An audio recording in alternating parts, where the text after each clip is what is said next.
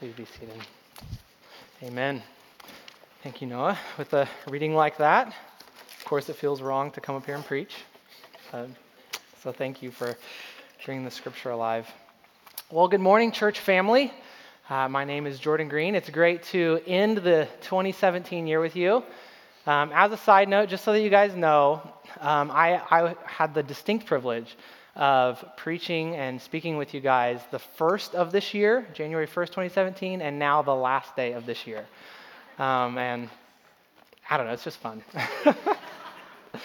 All right, well, before we get started, I feel like I have to do a little bit of show and tell with you guys, so I hope that's all right. You guys know that I consider you family, and I can only assume that you consider me family as well. So if you would allow me to tell you a little bit about our Christmas, because it was definitely unique as we welcomed this 9-pound, 2-ounce baby girl, Allison Noel Green, 11 days old today. It was truly an authentic Christmas, if I have to say, right? The waiting, the pain, the joy, the ever so not so silent nights. But we are truly thankful. For those of you that are going to ask, I know you're going to ask, no, she is not sleeping during the night. Wake every couple hours. Yes, we are slowly losing our minds. But also, yes, Avery is quite the big sister. I know many of you have been praying for us and thanking us and supporting us, and so I just wanted to give you an update. Thank you for letting me do that. Thank you for your prayers and for your support. We really are blessed. If any of you would like to take the night shift at our house, sign-ups will be in the lobby. All right, the Gospel of John, shall we? Well, this Christmas, we have spent 5 weeks diving into the first chapter of John's Gospel, exploring the significance of this Christmas story when God took on flesh. And John has given us witness, right? Telling us about Jesus. The Word, right? Our image is up here. The Word was from the beginning, which is in fact God itself. The light, which exposes and conquers darkness. The light, which reflects the life. The flesh, that reveals the very glory of God. And the Lamb of God, who takes away the sin of the world. But now, in our passage today that Noah read for us, John is doing something so different, isn't he? Because he's no longer telling us exactly who Jesus is. No, these 17 verses are meant to transition us from the prologue, from John telling us who Jesus is, towards chapter 2, where we find the actual beginning of Jesus' signs and works and teachings and where they start. So we come to our passage today, 2 stories covering 2 days, recounting what happens when people meet this Jesus. Because you see, John is no longer telling us who Jesus is, but as we come alongside these first followers, he is inviting us to see for ourselves and to make up our own mind. And I think that's really the essence of Christmas, isn't it?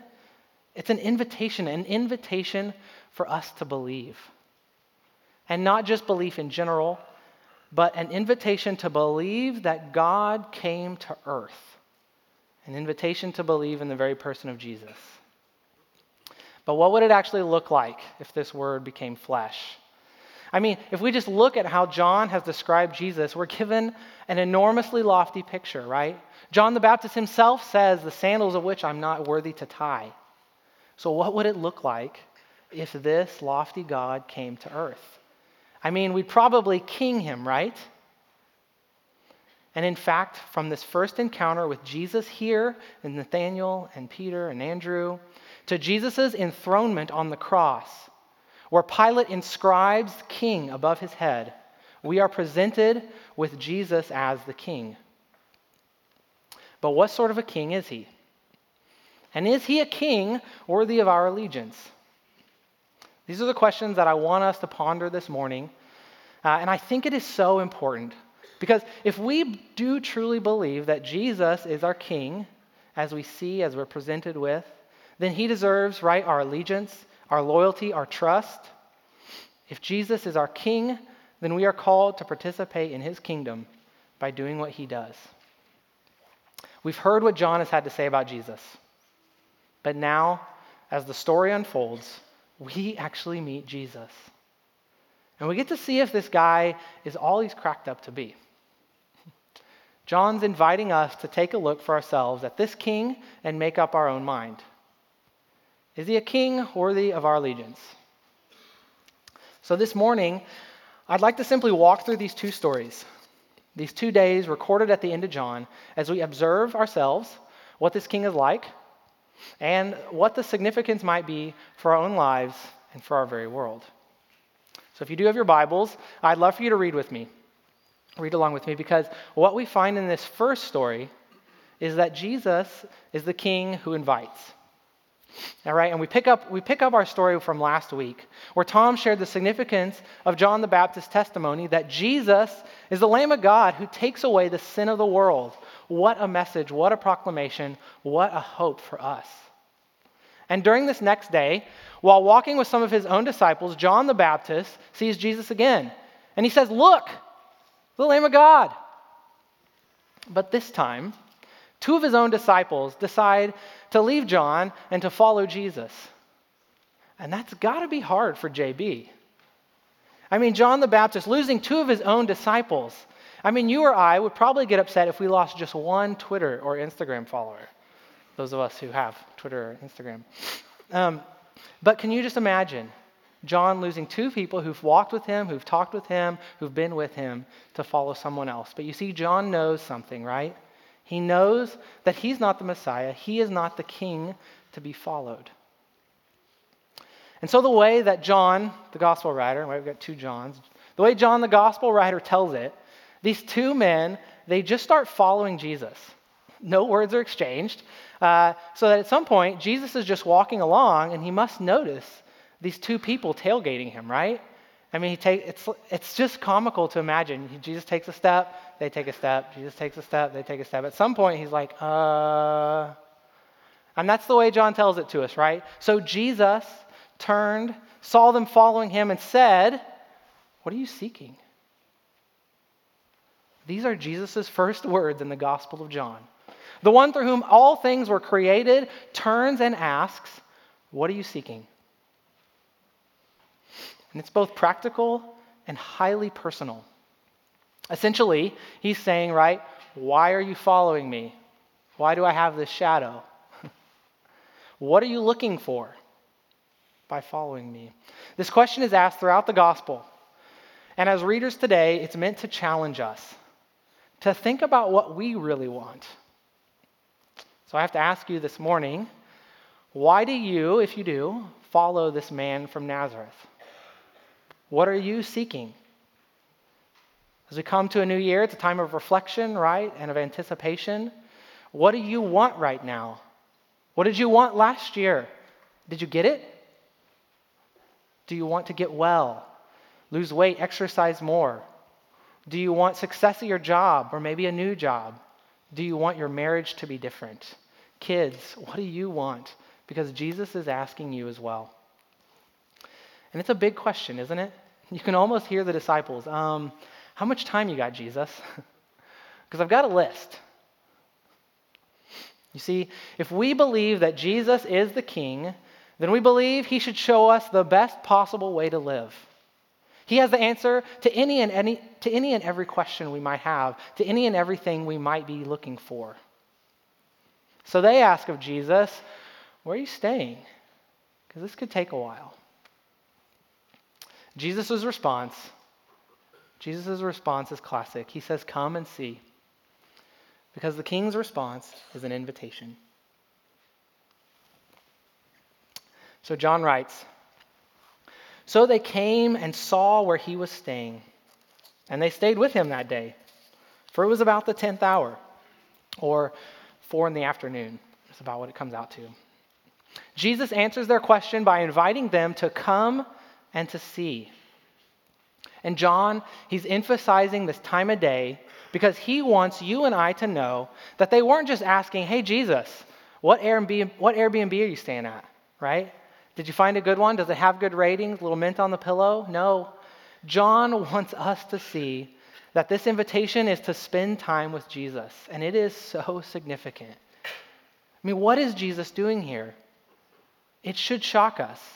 And we cannot miss it because Jesus does not simply disseminate information. That's not what Christianity is about. No, Jesus extends hospitality.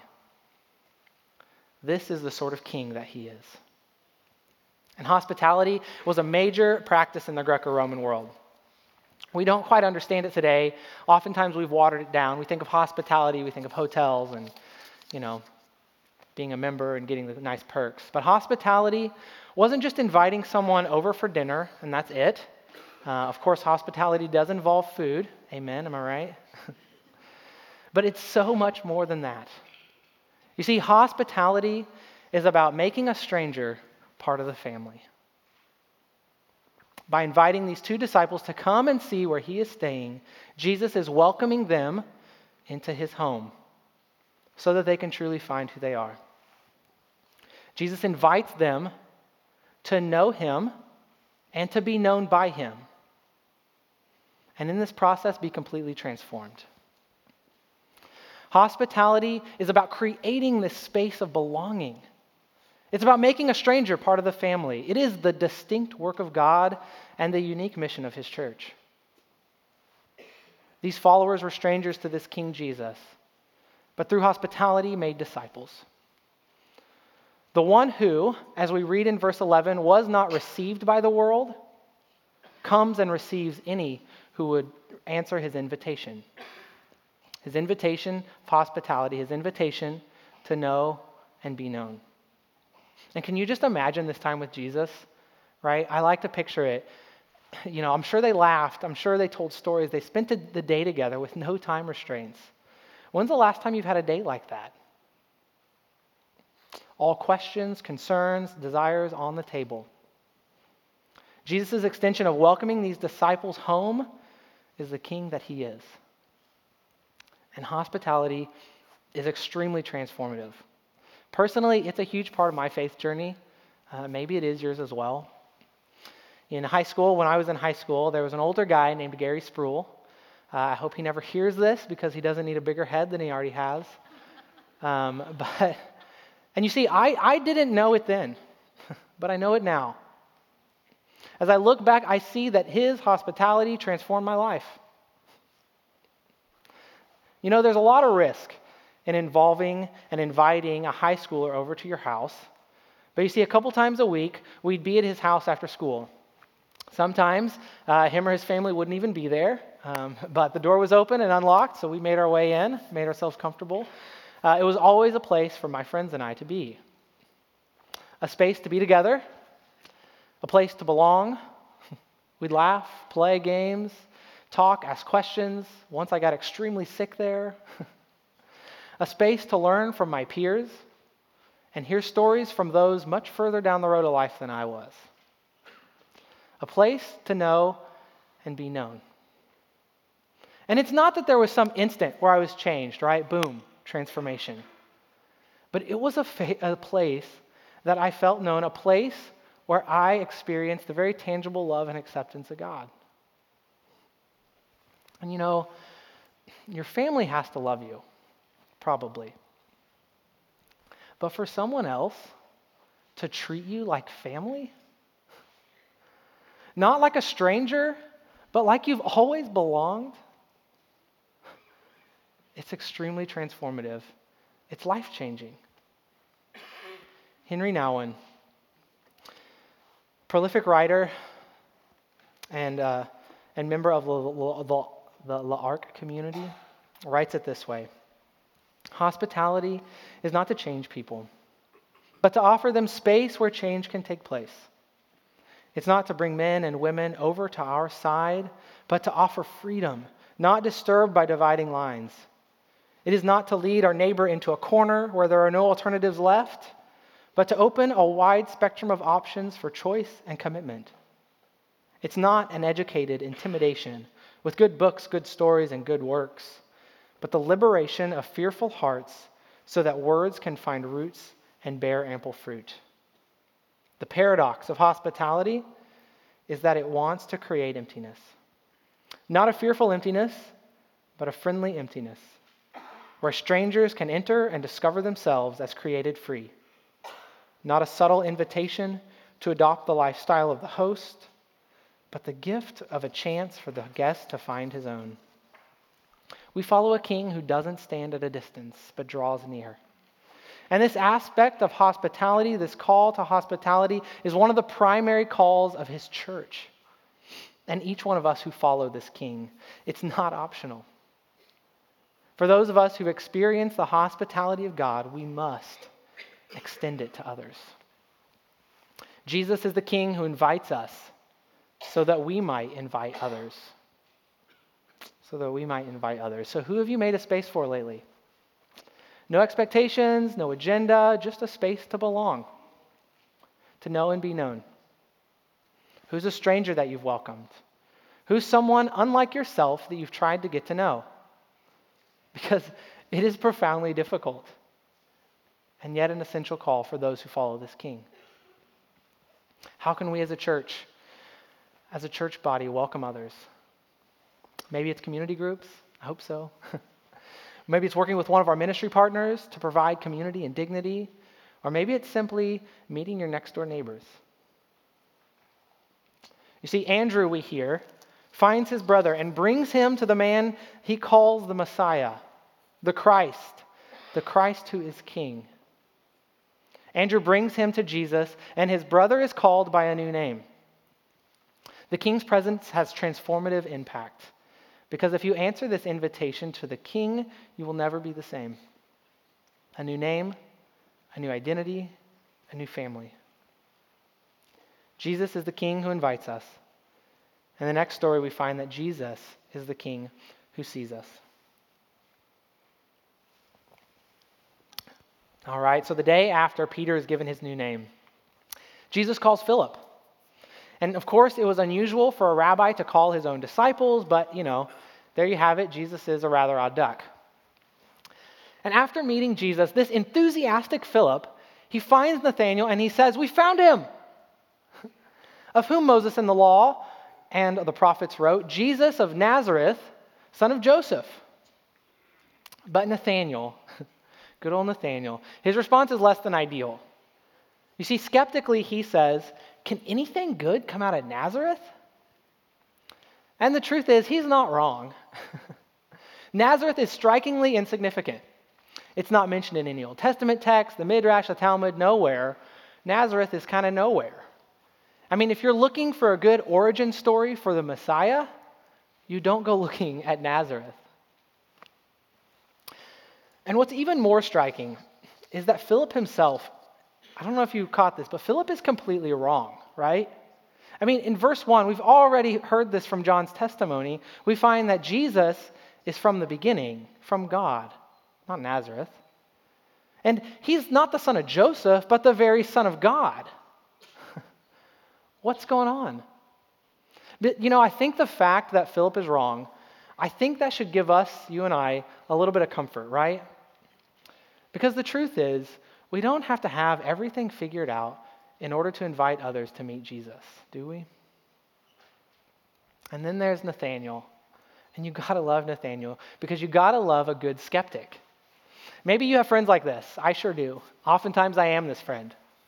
But someone who's always a little skeptical, who's always asking questions, who always isn't quite convinced. But it's one of the things that is amazing about John's gospel that makes it so realistic. It is full of good skeptics. And I'm not talking about those people that we find that are trying to put one over on Jesus, right? Trying to stump him. But people who truly have questions, who have doubts, and they come with them. From Nathanael here to Nicodemus, the Samaritan woman, the disciples, Mary and Martha, to Thomas, Jesus loves a good skeptic, an honest skeptic, one in whom there is no deceit. Because it's real life, isn't it?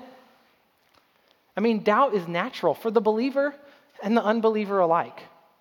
We have questions, we have doubts, and we should honestly wrestle through them, and we should find people who don't push it away, but accept it, listen, and discuss it, who bring our doubts and concerns to Jesus. Because what's fascinating about how this particular story unfolds is Philip doesn't go in automatically to prepare a defense for the Nazarene. I mean, he isn't worried about the difficulty of the question. Rather, he extends an invitation to a personal encounter to come and see. And in a world of debate, the greatest apologetic is to simply come and see. I mean, I haven't seen too many people who've been transformed by clever arguments, though it's necessary and an important part of belief, but rather by encountering the transformative power of Jesus and those who call him their king. And the majority of our witness, even today, is not necessarily defending Jesus. I mean, he can kind of take care of himself, right? But it's inviting people to come and see. Now, as a short aside, I do want to talk about this invitation to come and see and what it might mean for us today. Because if you're like me, I can hear my inner skeptic starting to raise its head, right? Because it sounds a lot like the doubting Thomas. You remember this guy, right? The one who needed to see to believe. As the story goes, Jesus meets him, he shows him the scars in his hands, and then Jesus proclaims, "Because you have seen me, you, Thomas, have believed. Blessed are those who have not seen and yet believe." And I think Jesus is talking about you and I, those who haven't seen the resurrected body. So what can it mean for us today to come and see? 3 short comments. First and foremost, this is an invitation to keep reading John's gospel. John wrote this for those who weren't there, for us. Just as he says, on the heels of Jesus' words to Thomas, says, "These signs are written so that you may believe that Jesus is the Christ, the Son of God, and that by believing you may have life in his name." So we have to keep reading. It's an invitation to encounter Jesus in the pages of Scripture. And then second, there is something definitely intangible and mysterious about it. When we read the Scriptures, pray, bring ourselves before our risen Lord, his very Spirit meets us and communes with us, and it is not something we can discount. And then thirdly, the hospitality that God shows us, we tangibly extend to others. Because if as Paul says, we are the representation of Christ, then the invitation to come and see is to come and see his bride, the church. Of course, it does beg the question, are we living up to this calling of invitation? So in John, we find that Nathanael takes up this invitation of hospitality. Nathanael takes up the invitation to come and see, and in the process, becomes the one who is seen. Nathan's bewilderment that he first had replaces his skepticism. As Jesus sees Nathanael walking towards him, he says, "Behold, an Israelite indeed, in whom there is no deceit." And have you ever been caught off guard by someone knowing something about you without you telling them? Because it can be unsettling, a little confusing. I mean, not long ago, I was on the phone with my mom, as I usually am. And she says, "Hey, did you have fun at Josh's the other day?" And at first, I'm like, "Mom, I'm 30. Why are you checking up on me like that?" But then I think, wait a second. How do you know this? Who have you been talking to? Who's been talking about me?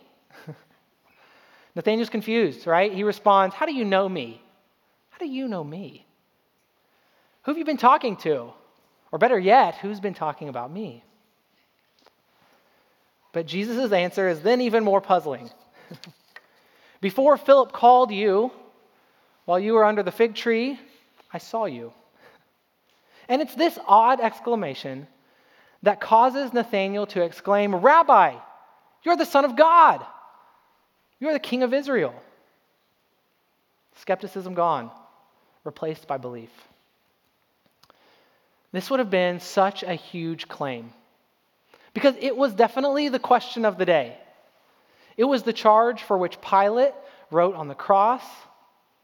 And people continually asked Jesus, "Are you the Messiah, the Christ, the King?"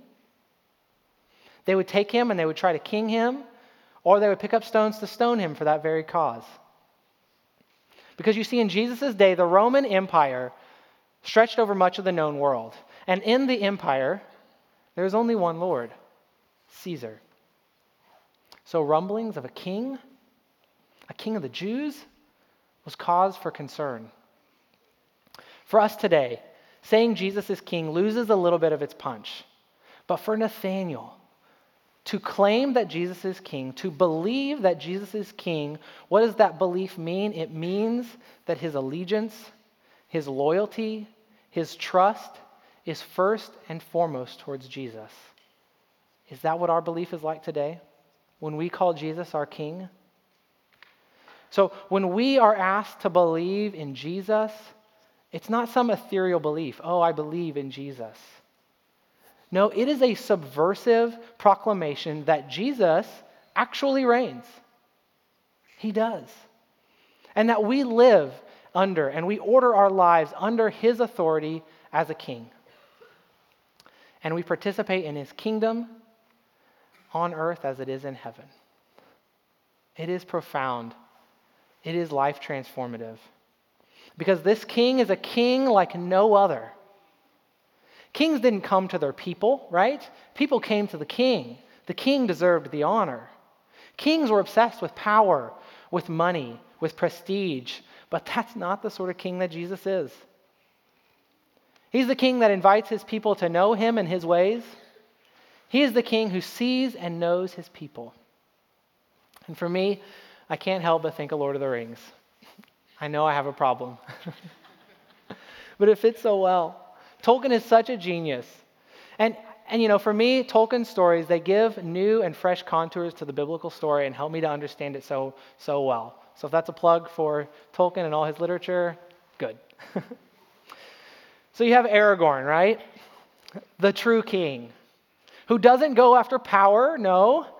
He's not even enthroned until he passes through death itself. And you can just hear the scriptural echoes of John embedded in this narrative. I just love it. But what gets me about Aragorn? What gets me about Aragorn is that no one is outside of his care and concern. No, not the mightiest of men or the smallest of hobbits. None are outside of being seen and counted worthy by the king.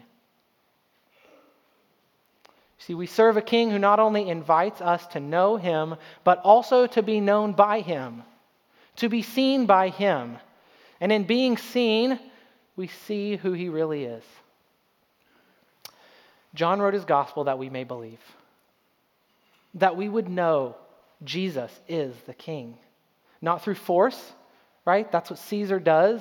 That's how he gathers followers. No, in Jesus' kingdom, we find followers seeing and being seen, proclaiming what they found and inviting others to take a look, to make up their own mind. A little later, in a couple chapters, Jesus is going to meet a woman at a well. She's going to be so transformed that she'll go back to her town and say, "Come, see a man who told me everything I ever did. Can this be the Christ?" Jesus is the king who sees us that we might see him. I don't know what you and I will face this next year. What joys or challenges will be coming our way. I know the sleepless nights I have ahead of me. But what I do know is that we serve a king who sees us, who cares for us, who knows everything I ever did, and yet, in spite of that, invites me to know him and be known by him. Do you believe in this sort of a king? Do you follow this king who reigns? Well, our story ends with Jesus as he says, "Truly, truly, I say to you." And here, he switches to the plural you. We don't really have a word for this in English except, in these parts, and we say y'all. But Jesus is no longer talking just to Nathanael, but to all who would believe. He says, you will see heaven opened, and the angel of God ascending and descending on the Son of Man. And what a weird story. It's strange, but the significance cannot be lost on us. You see, in Genesis 28, 10 through 19, Jacob, the father of a nation, fell asleep in a certain place. And while asleep, he saw angels ascending and descending upon some stairs. When he woke, he was convinced that the place he slept must have been sacred, a thin place where heaven and earth met. And Jacob, he named this place Beth-el, or the house of God. Jesus says to Nathanael, to the disciples, and to readers like you and I, come and see. Heaven has smashed into earth. I'm the very place where they meet. You know, I love Christmas time because there's just something about Christmas that makes us look for home. Right? We have countless movies and stories that tell us, do whatever you can. Planes, trains, automobiles, walk, hike, hitchhike, whatever you have to do to make it home. Because there's no place like home for the holidays. But at Christmas, we're also drawn to another home, aren't we? The house of God come to earth. His doors are always open. And he's the king who's waiting to receive us. Jesus asks us this morning, what are you seeking? Do you want to see the Father? Here I am. Are you looking for life? Look no further. A place to belong, come. Abide in me. The dwelling place of God has come to earth. And our invitation is before us to come and see. It's the grand story of the incarnation, of revelation and reception, the ultimate act of God's hospitality towards us. To see the revelation of God and to be received by him. It's the hope of Christmas. It's the joy of this season that we might receive the King who so willingly welcomes us home into the house of God. It's what we sing each year, isn't it? Joy to the world. The Lord is come. Let earth receive her King. Let every heart prepare him room. Would you prepare him room? Because he's made a room for you. And it's the great irony of Christmas. To the world who didn't welcome their King, Jesus says, come and see. Come that I may welcome you. The house of God has come to earth, and he invites us over. To know God and to be known by God.